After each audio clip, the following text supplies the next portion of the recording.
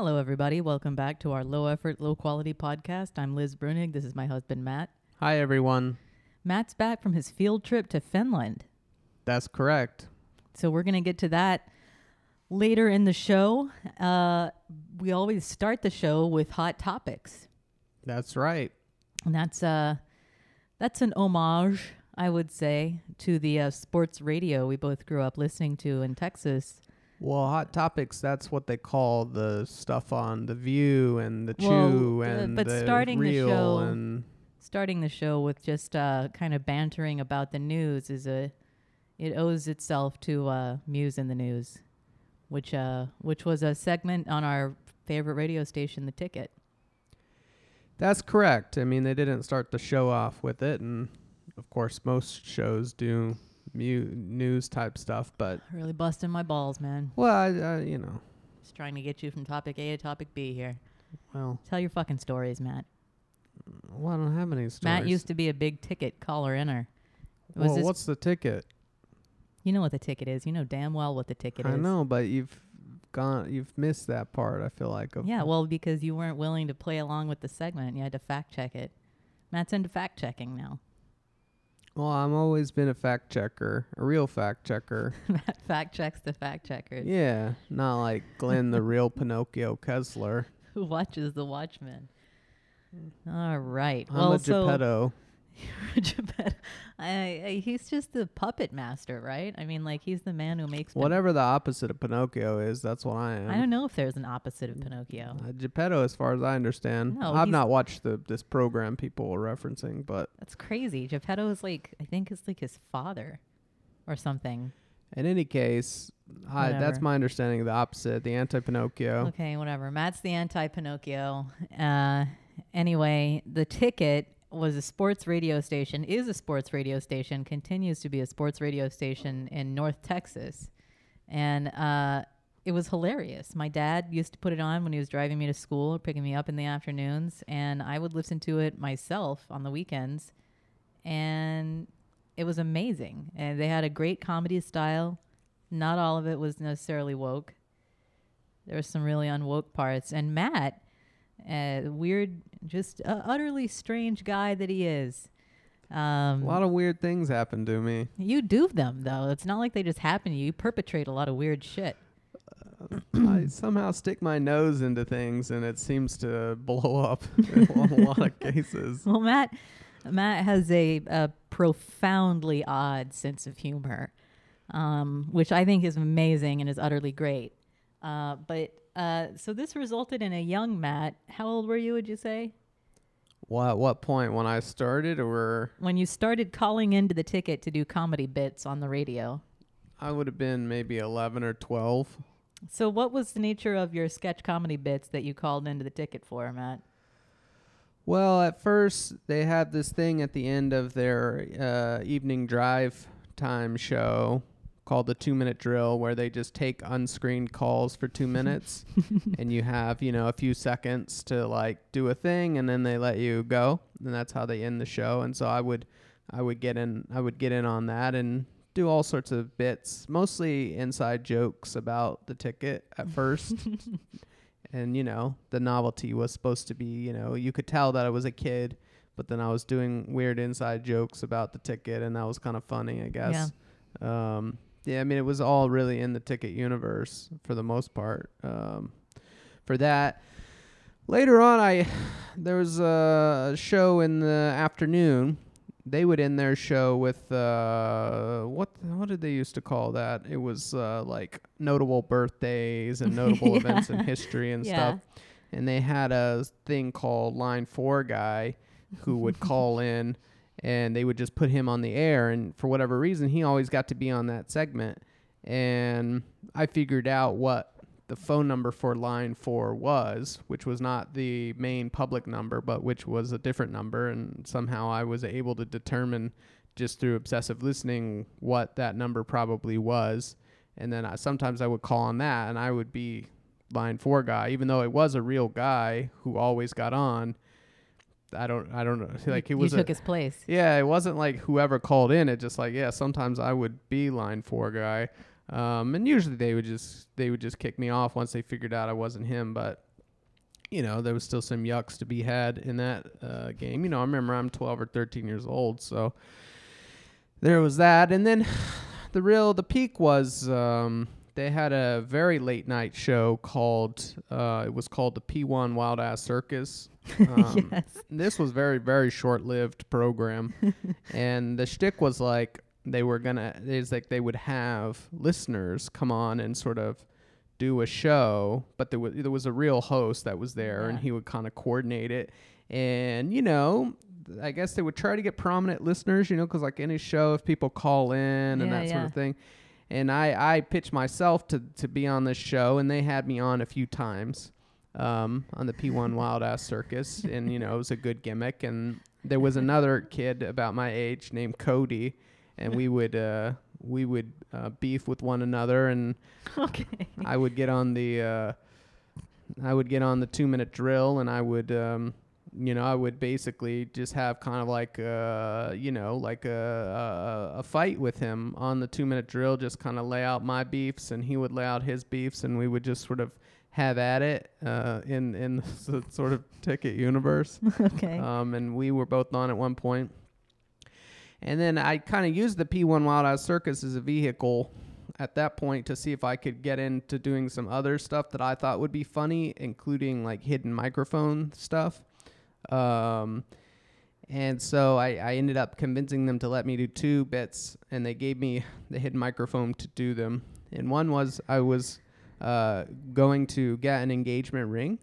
So you're 13. Yeah, I'm 13 years old, and I had a whole script about how, and like over the discussion I would reveal that I had a first wife with the salesperson with at the mall. Salesperson. Yeah, it was how many punchlines can I put into this thing with the salesperson, and she's trying to sell me on it and that sort of thing. And that one was pretty good. But then I think the best one, which was probably one of my best bits ever in terms of concept, I don't know if execution played out that well, was I went to a drugstore and I asked them to give me a stop smoking patch. Okay, like a nicotine patch on 13-year-olds. And you're not allowed to get them if you're below 18 years old, but I thought this was a great moral conundrum for the clerk at the drugstore, because I'm trying to quit smoking, and like, don't you want to help me quit smoking? I understand I'm underage, but if anything, that's an even more compelling reason to help me quit smoking. And I had told him I had a New Year's resolution to quit smoking, and all these kinds of things, and we try to get him to, I don't know, have some kind of response. That's basically the totality of it, I guess. A lot of calls, and then I peaked as doing some bits for the late night show. Is that where you see this podcast going? What do you mean? I mean, do you think we can get into inviting prominent listeners on to do bits with us? Or are you going to start doing sketches again? Oh, well, we don't really have a two-way. We don't have phone calls. It's not really a radio show like that, so I think it would be difficult. Could probably scale up, though. The bits, I mean, maybe. I think there's a real... I think the young kid aspect of it was pretty crucial. I mean, the bar's a lot lower when you can just rely on it being funny that you're only, like, 10 years old or whatever. That's true. You're a funny guy. You should strap like a hidden mic when you go to CPAC. What was that? You used to go to LibertyCon, right? When they had the... Well, we went to LibertyCon this year. You got paid to go to LibertyCon. Yeah. But it used to just be across from where we lived, and you would just like walk over there. Yeah, I would check it out, see the freak show, etc. That could be good. Also, I bet you could come up with some funny bits, including Jane. Yeah, I guess I could go the YouTube thing and take advantage of the fact that there's a lot of political conferences here, and interview people, do some Jesse Watters World type stuff. Or, yeah, but you should just like step it up, like make it. Yeah, I could definitely make it darker or more sophisticated or more interesting than he does. But and then try to cultivate a more niche audience with that. I haven't really. I haven't put a lot of thought into getting back into my adolescent radio hijink days, but that would probably be the equivalent today, would be some sort of weird YouTube channel. I think you should go for it. Your sense of humor is unparalleled, in my opinion. Well, I appreciate that. I mean, it's a time issue, really. It's a time issue. We'd have to start a new Patreon for that to make sense. You need to create more time in a day, really, I think. There's just only 24 of them hours, man. You just need more of them. Yeah, I got a kid, a lot of time is consumed. The old ball and chain. The wife. That's right. I'm always like, get out there and rake. Yeah, it's not chores. Not chores so much. It's just when you gotta mow. It's just child care. That's most of it. HOA is gonna be on my ass if you don't mow. My mom growing up. Yeah, we should. I wish I did have an HOA. That'd give me something to fight. Oh, it's bleak, man. I'm just trying to have a good time. We have a board. Yeah, you could like fight with the co-op board, I guess. Yeah. It seems kind of sick because they're all like elderly people. Yeah, I want to take over the co-op board and try to, see if I can use the co-op entity to start buying up other properties in the city and expanding our empire. I think they don't have an expansionary mindset right now. They're just kind of sitting on the buildings that the co-op was formed in, 100 years ago or whatever. But, why not try to expand? Let's buy some other buildings in this damn city, make some money, You're a sick man. There's no reason why. I was going to be on hardball tonight. Could you yell at me a little so I can recreate that experience but without having been on? I don't even have a good handle of what Chris Matthews' shtick is. The last time I saw him it was Zell Miller saying he was going to kill him in a duel. That was the last time I ever saw. That whips. Yeah, it was great. It was wonderful, but that was like 10, 20 years ago or something. Man, that's a deep cut. Zell Miller, right? I know. He was right. Well, I don't think he was right. Maybe that. Yeah. If for new listeners who haven't followed the Brunig canon for long, Matt is a big fan of this song called "Bush Was Right." Yeah, it's not even really on YouTube anymore. It kind of disappeared. I used to tweet it out at the end of every debate. Yeah, it just went away. It was the institutional account of the band, which were called the Wright Brothers, but and that was the only song I ever listened to from them. But it was Bush was right. Yeah, it was all about how Bush was right, and it's an unfortunate. The lyrics are really unfortunate in hindsight because all of the things that they say he was right about really kind of imploded. Yeah. The Middle East. And everyone who cited as knowing what they were doing was a complete moron. Yeah. Cheney, Rumsfeld. Like, Donnie was right. Yeah, no, he wasn't. No. The economy collapsed right as he was leaving office. So yeah. No, it's a really great song, funny. though. It is funny. It's funny. There is still versions of it on there, but not the one. They did a whole music video and stuff. Remember that. Yeah, it was pretty good. And it included. Yeah, Zell Miller, right. Yeah. Well, because, it was. He was like yeah. Cheney was right. Na, na, na, na, na, na. Yeah, well, it would be like. It was at the end when they weren't even saying was right. They were just listing things and screaming right. Yeah, well, they had this period where they would be like.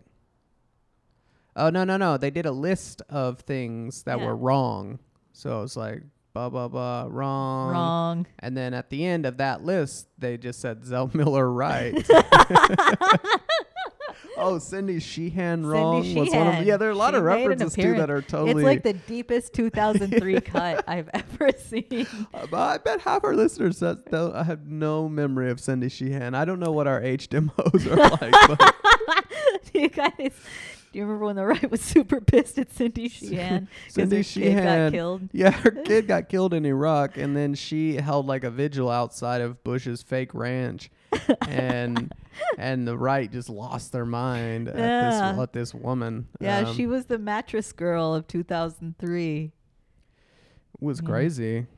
Yeah, it was really funny. Anyway, a good song recommendation there. We're supposed to be talking about the news, and ironically, we opened this segment talking about why we do a segment that's similar to Muse in the news, but we're not musing on the news. We're just kind of musing. But that's okay. Hurricane coming up. Hurricane Florence. Be safe. Be safe. You know, you can go on FEMA's website and you can check what you need in your first aid kit. There's a lot of stuff in there you probably wouldn't think about. You need a whistle, for example, in case you're trapped under debris and you can't scream or the voice would be swallowed by the howling wind. That is interesting. You'd think someone would just sell a first aid kit with all that stuff in it. They do, but if you're attached to certain brands or you want to make it up on the cheap with only great value brand Band-Aids, water bottles, and I respect that as well. But so you can either have the list or you can go on Amazon, and you can definitely, Preppers put out all kinds of totally maxed out kits for emergency situations. I mean, you can get a kit with a fucking gas mask in it and shit like that. So yeah, I mean, with hurricanes mainly, you just want to leave the area. I feel like that's probably that would be my guess. Yeah, that's probably tip number one. just drive away, buddy. I would be so scared if we were getting a hurricane because I would be really worried. We got tornadoes all the time. It didn't really bother me that much. Those are bullshit though. But what I would worry about Jane. Flooding is really scary because this just is. It's just really worrisome. I mean, the tornado is only going to touch down for 2 or 3 seconds, and barring extremely unusual circumstances like what happened in Missouri a few years ago, you never get a really high death toll. So you could just the odds are I'm not personally going to die in a tornado. I'm pretty robust. I think I can handle anything. Oh, I would be instantly killed if a tornado was in my vicinity. I would swim. Swim in a tornado? What? If you're going around and around in the tornado with flooding and stuff. Oh, well, but the floodwaters are also often poisonous and they can destroy structures. I just feel like you're not taking this seriously. I think that everybody needs to take this very seriously. The primaries happen tonight. Yeah. Well, we don't even have results really, so. No, they've called it for Cuomo. I'm against, because I'm not in New York, so I'm opposed to concerning myself with the election, because I feel like it's like federal. It's like what Russia did to us, You're sending insurgents. It's like meddling in a foreign state's basically. Election. Yeah. Well, that's the position I take. I can see that, but that's a very exotic position. Yep. That frankly sounds like you. Mm-hmm. I am sorry to everyone who worked very hard for Nixon. I know there were a lot of y'all out there, and Cuomo seems to suck real bad. But, take heart. Take heart. It's not over till it's over. Matt and I were both ruled by Rick Perry for a long time, governed by him. Yeah. And we're okay. The state is kind of state level stuff's less important. Yep. I mean, it's not unimportant, but it kind of goes up in order. Local government, least important. State government, middle. Federal, most. That's sort of capital, even more. That's sort of how I go with it. I have a big project coming out next week. That's true, yeah. So do you. Mine is middling. Is a middling project. Why would you say that? It's your carbon tax paper, huh? Yeah, it's carbon tax and dividend. We're going to have a paper on Wednesday. But, it's a thing. People have been doing the tax and dividend stuff for a while now. The chief novelty, I guess, is that our tax is really big. I mean, it's not really big, like excessive, but it's appropriate, whereas the other ones are too low. So, There you go. Very pumped about my big project. Ask me a few questions about it, and I'll answer, teaser questions. What's the project about? It's about crime. It's about a crime. What about crime? Well, I mean, it's about the subject of crime? Well, no, not about it's about a single specific crime. Oh, it's about a crime. A crime, right, a specific crime. Is this a crime that's a crime in a moral sense or a legal sense? Both. I think I could answer both. Yeah. To that. Well, usually if it's one, it's the other. You think so? Usually. Not always. But usually. I'd say the vast majority of moral wrongs are not criminalized. But are they crimes? That's the thing. Is that all you got? Well, I don't know what you want to reveal. I mean, it's really kind of... I'm just playing. Yeah, I'm really excited, and I hope you guys like it a lot. Matt has supported me as I've written it over the past 3 years, and it's going to be out for you, if all goes according to plan, next Wednesday. Yeah. Put your bookmark the Washington Post website, wapo.org. No, that's not whatever even right. it is. That's not even right. I think it's just WashingtonPost.com. And check it on Wednesday. Do you remember when... Put a little thing in your Google Calendar to go to the website on Wednesday. Do you remember when you would come visit me in college and like the credits that you had to buy on your student ID to purchase like dining plan meals and stuff?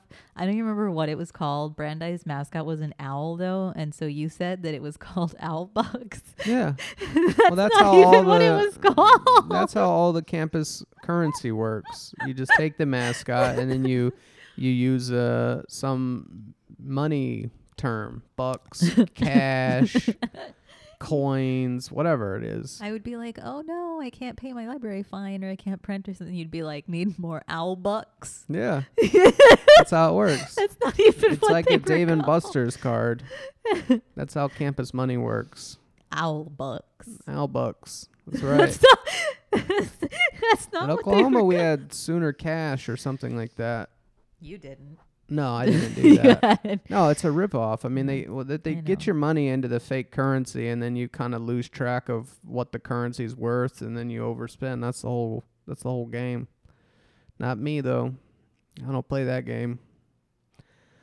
I'm not going to the campus convenience store and spending 33 Sooner Cash points on a pint of ice cream. I don't even know what that is. Give me some dollars. I need to be able to compare it, with real life Matt's prices. gonna walk 3.5 miles to the nearest 7-Eleven and spend $1.50. If I have time, walking is good for you. There's a lot of benefits to that. Matt used to visit me in college. I used to visit Matt in college. There was this great... Do you remember the great veggie burger on your campus at that one place? Yeah, it was off campus technically, but... Thanks. Sorry. Yeah. Sorry about that. I think you could pay for it with Sooner Cash. This was part of the game, is all the local retailers were in on it too with this fake money thing, and it was unbelievable. It was really tasty. Those are some good days back when we were just teens and early 20-somethings. Yeah, college is fun because you don't have to do anything. Yeah, it's sort of like what the utopia is going to look like, I think. It's fun having a kid, though, as well. Oh, yeah.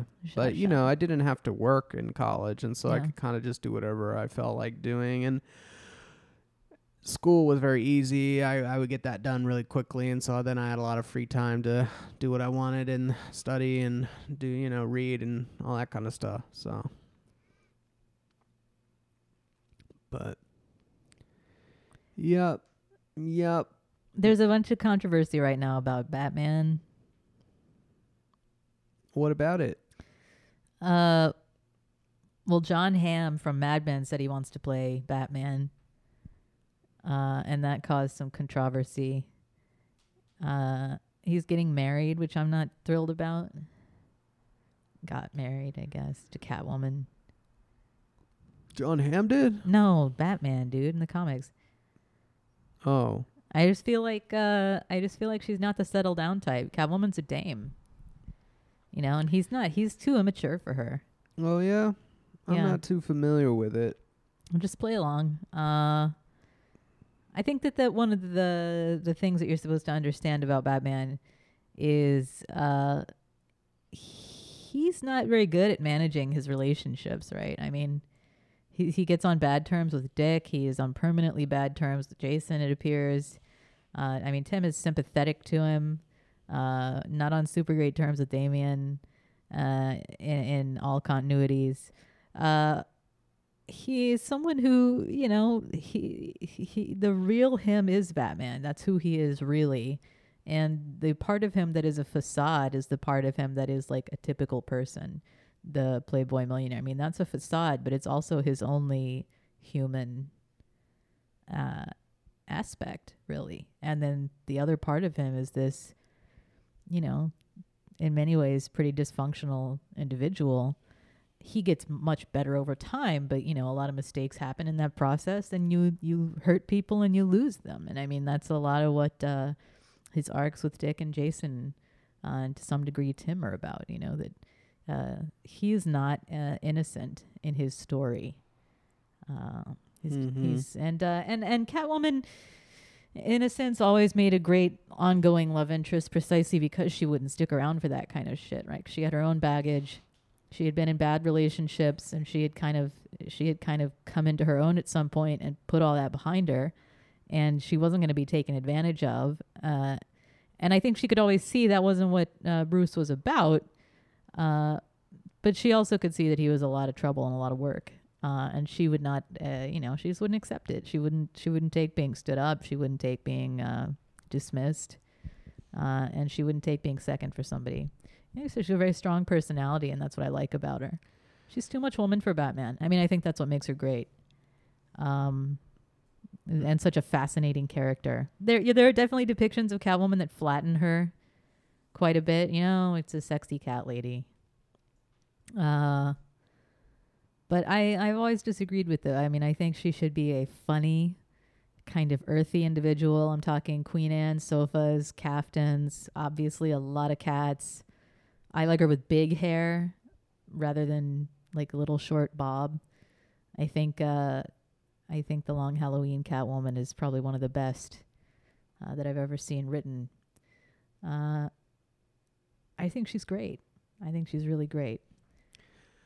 Can you really have a wedding if they're both like anonymous? Are they both anonymous? Yeah. So how does that even work? You got to get other characters who are other superheroes and stuff, right? Who are like okay with that. Yeah. Superman and the Flash, Wally, or Barry. The X-Men. Nope, different universe. They don't completely different. Yeah, universe. but for a wedding. They do a crossover, DC Marvel crossover for a wedding. I feel like you wedding. Put these things aside. So you have Dick and you have Babs and you have Tim and then the Titans and. But how do you get a priest or whatever? They're gonna want to know probably who you are. Yeah, that's true. I mean, I guess you could explain. How do you register the marriage in the state? I mean, maybe before marriage was a legal matter, it was just some just sacramental thing between people. Yeah, but that's not where we are now. Well, but maybe they understand that because of the way they live, they have to do that. They have to accept that as the extent of what they can have. I see. So separate income taxes if you can't, get married formally. I think that if they ever do another animated version where Catwoman's in it, I should get to voice Catwoman. I want to be one of those people that is like a sensitivity reader, but it's more like logistically, like someone who manages the continuity on a TV show. Yeah, and also make sure that they clear these things up. Like, are they really married? You get to see a certificate. Is it do they register it? How do they file? How do they do taxes afterwards? Yeah. Is it dual? Is it not? How will they handle custody of children? That's the shit people care about in comic books. How was Finland? Was good. I just think I do a great Catwoman voice. I don't know what her voice sounds like. Well, I mean, she's a cartoon. She's a comic book character, so she's written, but she doesn't have a voice, right? I guess not. I mean, except the ones I assume they're movies with her. There have been all kinds of different people. So there you go. You gotta copy them. You can think of her as having like a very high pitched kind of Michelle Pfeiffer kitty cat tone, and I mean, in some regards, that makes sense, right? Because she's a cat woman. But I always read her as having like a good, deep, robust voice with like a sonorous laugh. You know, and she had some gravel to it because that gives the impression of like a feline like trill or purr. Yeah, I believe you. She also just needs to be someone who's lived a lot. You know, seen it all. Rode the rails. Rode them all over town. Been there, seen that. Hitchhiked. Yeah, I mean, yeah, you probably see that in the. Worked on a shrimp boat.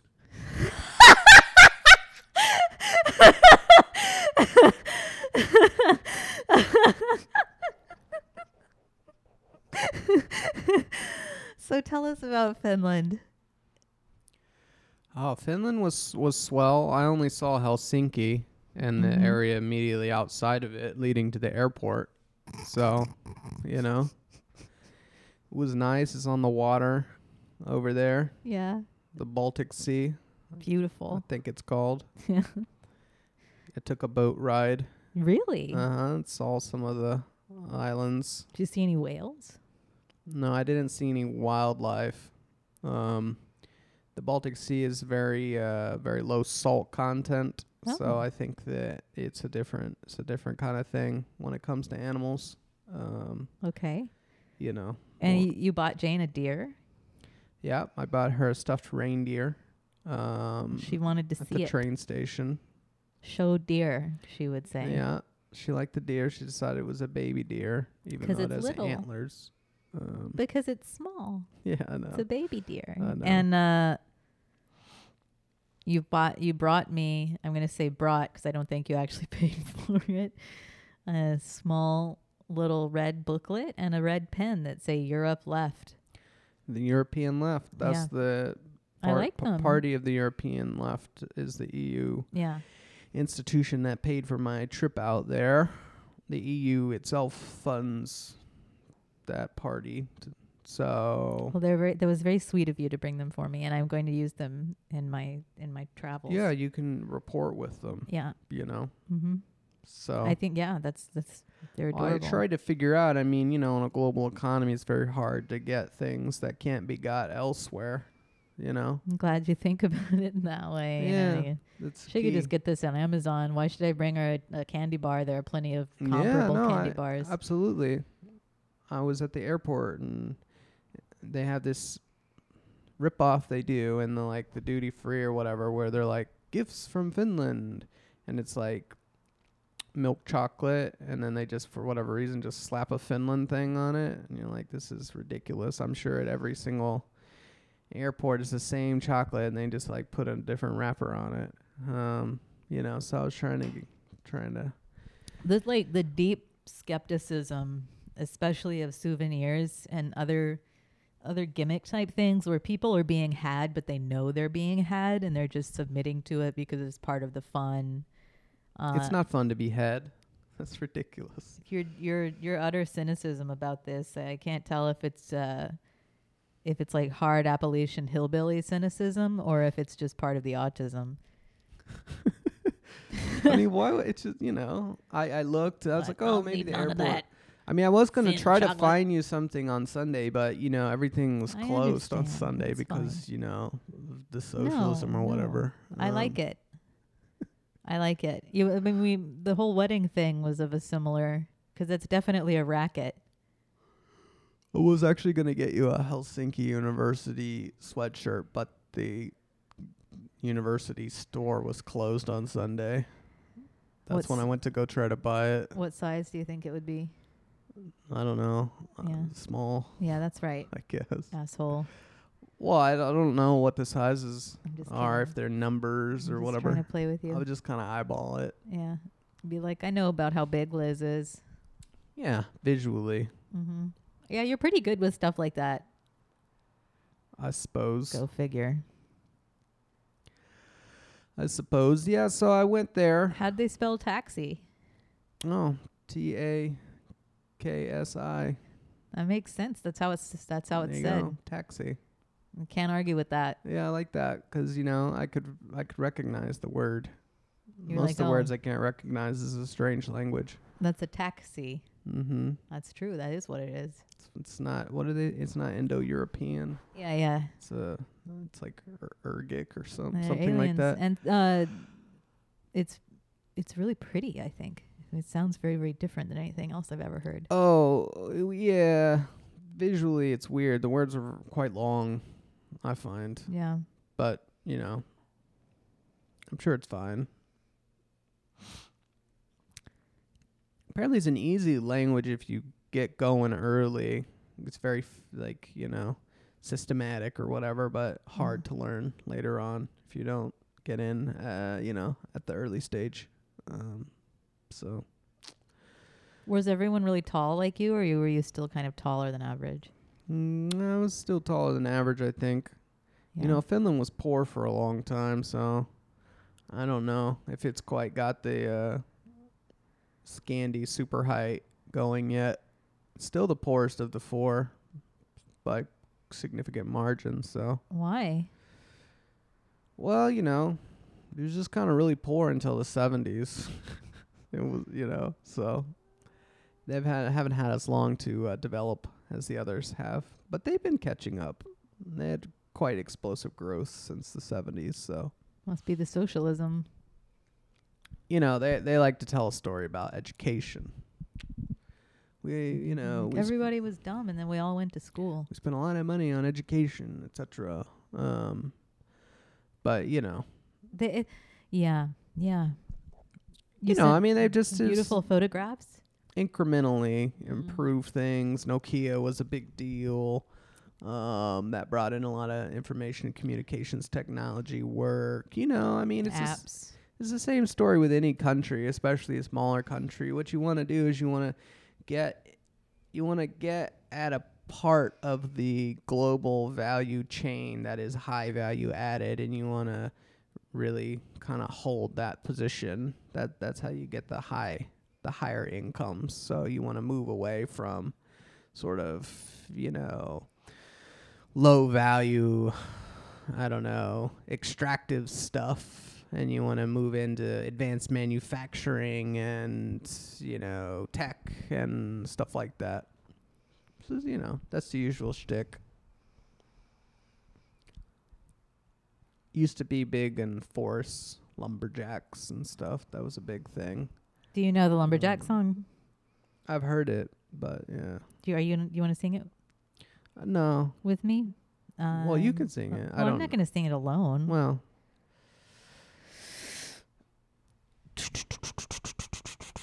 Anyways, I went there, and I wrote a piece on it, peoplespolicyproject.org.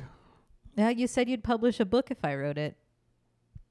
Well, I've managed to publish a book of sorts of my own through this process, so it doesn't seem to be too difficult. And you could be the quadruple P, the People's Policy Project Press.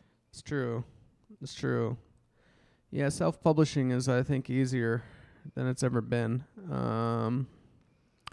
But so I went there, and I was there at the invitation of, the Left Alliance, which is their left party, and the Youth Left, which is the youth organization of the Left Alliance, de facto, and the Party of European Left. Those were the organizations that were involved.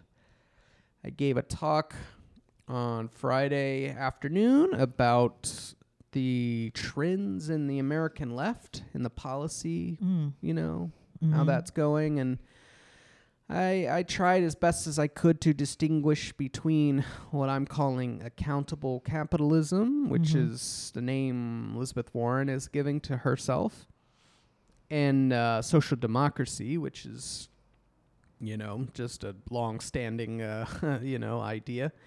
But it's tough to really distinguish these threads because realistically, it's very mishmashed. A lot of people on the left kind of adopt parts of each and is not a clear line. But conceptually, you can distinguish.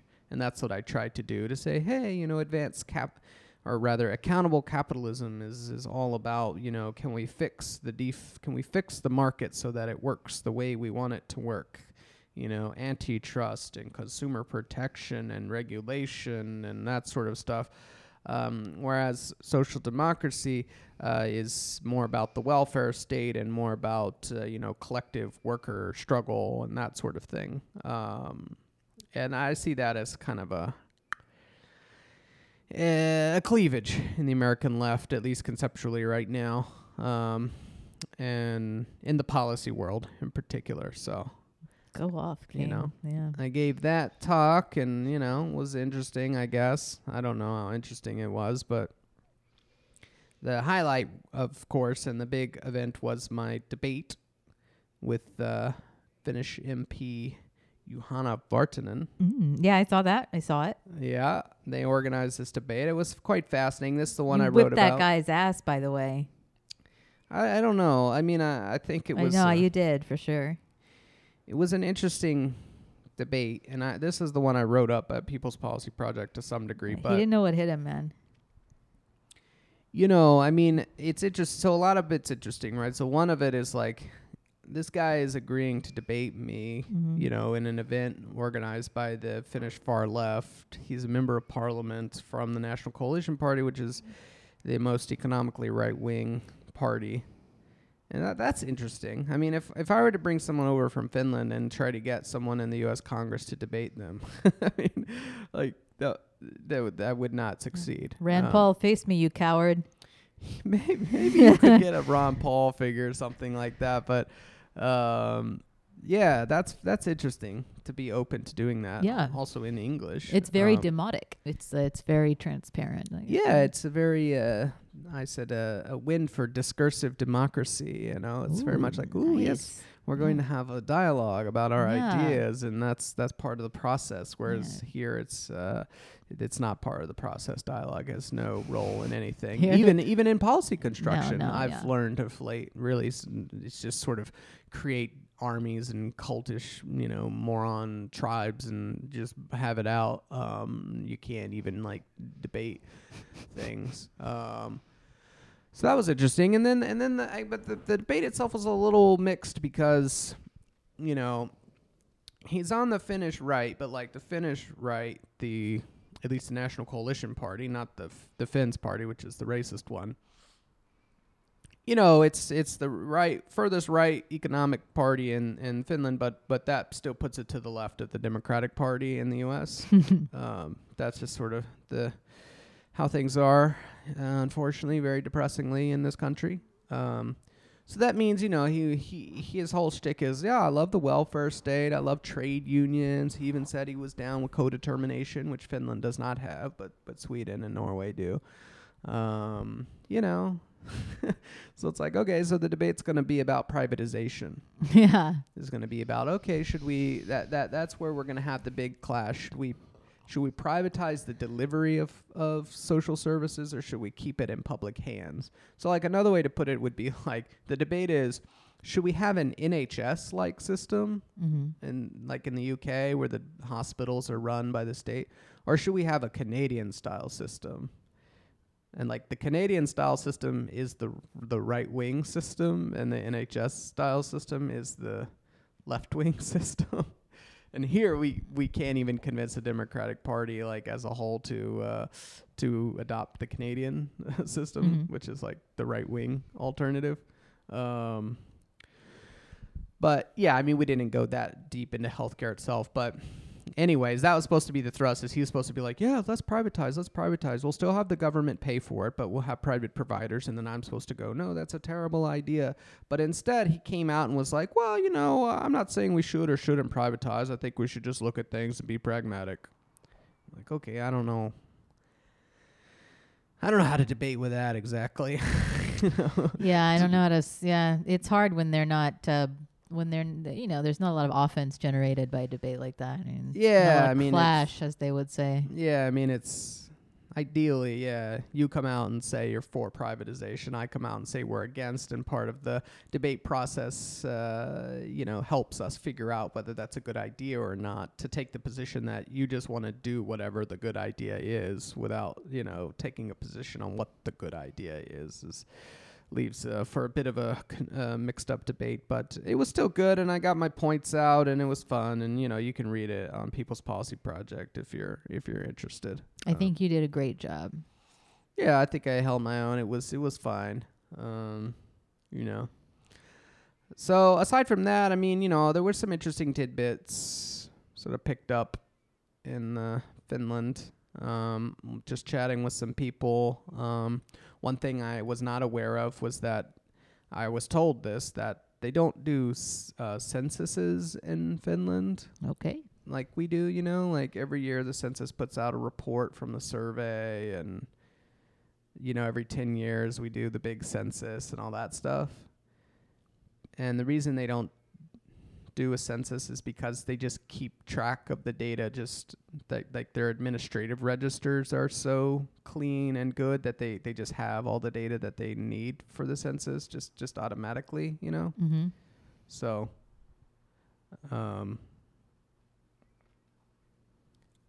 So yeah, so that was interesting.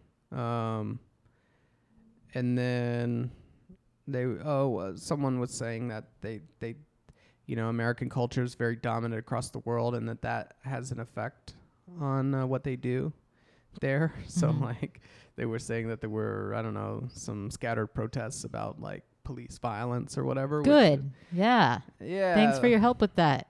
But like not about police violence in the U.S. per se. It was like people in the U.S. are protesting police violence. We should protest police violence here, but there isn't really all that much. You keep them on their toes though. You can't let them get used to. So, I mean, like I'm sure there are like some issues, but it's not really. Yeah. It's, it's mostly fine, as far as I could tell. Yeah.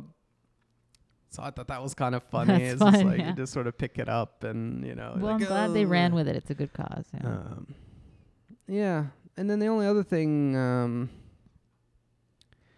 that I thought was interesting was I had kind of known this going in, but I hadn't put a lot of effort into it. I might going forward is, I mean, necessarily in a small country like Finland, the sectors are quite concentrated. Mm-hmm.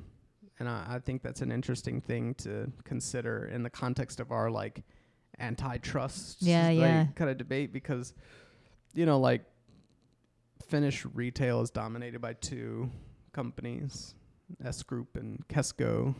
And there's like a handful of telecoms and and this is potentially going to be an issue along which debates split in the Democratic Party in the primaries again, whether to go the sort of welfarist route or the antitrust. Or just, I mean, I think the way those do seem to be splitting into different camps, actually. You do solve so welfare state, but also it's just like, well, if both the retail groups are controlled by a sectoral labor union contract, then you can handle the monopsony effects, like collective worker power and negotiation can kind of check all of those things, and has to check those things because the Finnish market is not big enough to accommodate tons and tons of places. And then that also becomes true of like less populated areas in the U.S. A lot of antitrust stuff has focused on those areas, but like those areas cannot be fixed competition-wise because there's not enough people there. Yeah, like not everyone can run a grocery store. Yeah, you can. I mean, if it's a small, you get up to a certain population level, and that'll get you one grocery store, and you get up to a few, to the next tier, then you can get 2 or 3. But like, if you're, that's just the nature of the beast. It's only in cities and where you get enough density that you can have just sort of like, I don't know, sort of hyper competition where I've got groceries. We've got like 3 or 4 within walking distance of our house. Yeah, rules. That's not possible in a rural area. So what are you gonna do about that? You could just complain about it all the time and be like, man, I really wish there was competition here, but you're not gonna get it. And just like, obviously there is competition in Finland, but it's much restrained from the U.S. because it's not a big enough market to attract enough entrants into all the sectors. And so, I don't know. To me, the upshot is pretty obvious that you're going to want to create a system that works without, necessarily having a ton of competition, because at minimum, that's going to be the case in rural and less populated areas. So that's going to be one of your things going forward. Who do you plan to fight with next? Are you planning to fight with the modern monetary theory people, or are you planning to continue fighting with the job guarantee people, or are you going to mainly fight the antitrust people? Well, I'm not looking to fight anyone right now. Yeah, right. I got 3 papers in the works, and I'm kind of interested. One is, in seeing if I can track the consolidation a little bit better. Not the consolidation, but the concentration a little bit better. Sure. In those countries, which I think is quite high, because, like I said, it's a small market. If I could kind of tell that story a little bit more interestingly. And then the other thing is I'm kind of interested in moving into the co-op sector. No, you should read Nathan Schneider's work. He's a friend of mine. He does great work on co-ops. Yeah, I'm not like a huge fan of co-ops per se. They're fine, but I like, other approaches. But the thing is that there are a lot of, that is one of the more vocal on Twitter sectors that are like real socialism is co-ops, which I always find really funny because like co-ops are obviously quite a small tendency in the socialist world. And so like usually you would think that they're more at risk of people saying they're not socialist, and so for them to turn around and say everything else is not socialist is sort of funny. But the thing, I guess, what I'm interested also is like there are co-ops in these countries, right? And so if we're gonna start saying co-ops count, co-ops are socialism of a sort, then maybe it would be good to count the co-ops in those countries, and then I could get a more expanded. Yeah. It's like, okay, not only do we have the general government, health and education and childcare centers and that sort of stuff, which is public. Yeah. Not only do we have the state-owned enterprises, the oil companies and the telecoms and the so on, which is public. Not only do we have the funds, the wealth funds that are public, but we also have this co-op sector. Now if we tack them onto the pile, then you can get the socialism level even higher. Yeah, that's how you I personally think co-ops are great, and I think that they're very spiritually and personally fulfilling for people. I think people get a lot of emotional and psychological benefits out of participating in co-ops. Yes, and I think that's something that you really can't underrate. It's very important. I think people can, especially small ones. People. We have a lot of co-ops in the U.S. and, once they get big enough, I don't think people form too much of an attachment like the grocery chain Hy-Vee. Yeah. That's a co-op.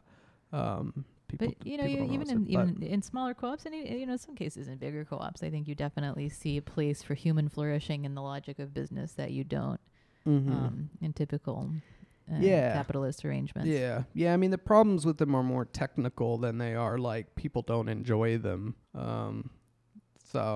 More technical than philosophical, because the philosophy behind them is also pretty sound, in my opinion. I think they're philosophical problems too. I mean, to say, for instance, that that workers in each company, they are the people who should solely be able to like direct the company, that other people in the country don't have an interest in that company working well, I think is wrong. I would disagree with that. Yeah, I would disagree with that. But that's sort of the implicit idea. I don't think it has to be. But if that is, then I would object to that. But I don't think it destroys the philosophical foundations of the whole enterprise. Yeah, I mean, I view it more bloodlessly as just like, this counts as collective capital ownership within the firm. So it goes on the ledger as socialistic by definition. You just put it down on the red side. Yeah, that's basically how I go. But then it's like, okay, but is it the best way to do it?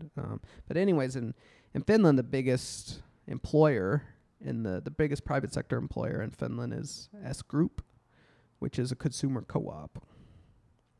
So do we count them? Do we get to count them? Also, that also raises questions, right? Are consumer co-ops, do those count as co-ops, or is it only worker co-ops? No. Consumer co-ops don't have like independent capitalists exactly extracting money. It's the consumers that get some kind of rebate. That is essentially what the capital income goes to, is the rebate of the consumer owners. But you know, if I'm allowed to start tallying those up, then I can make the contrarian case even stronger about the penetration of socialist forms in these countries. So, who will Matt fight with next? What is the true nature of Nordic socialism? Who's going to play Batman? All these questions and more will be answered in good time. I will say, it looks like Julia Salazar is doing very well in her primary. Yeah. That's what I'm seeing right now. Going She's good. several points ahead. So, oops. Yeah, yeah. I guess I shouldn't check online right now, but yeah, she was doing well with a lot of the stuff in. So, well, we will sign off by saying good luck, Julia.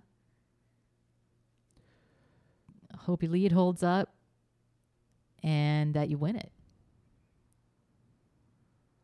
Alrighty. All right. Good night, guys. Thanks so much. All right.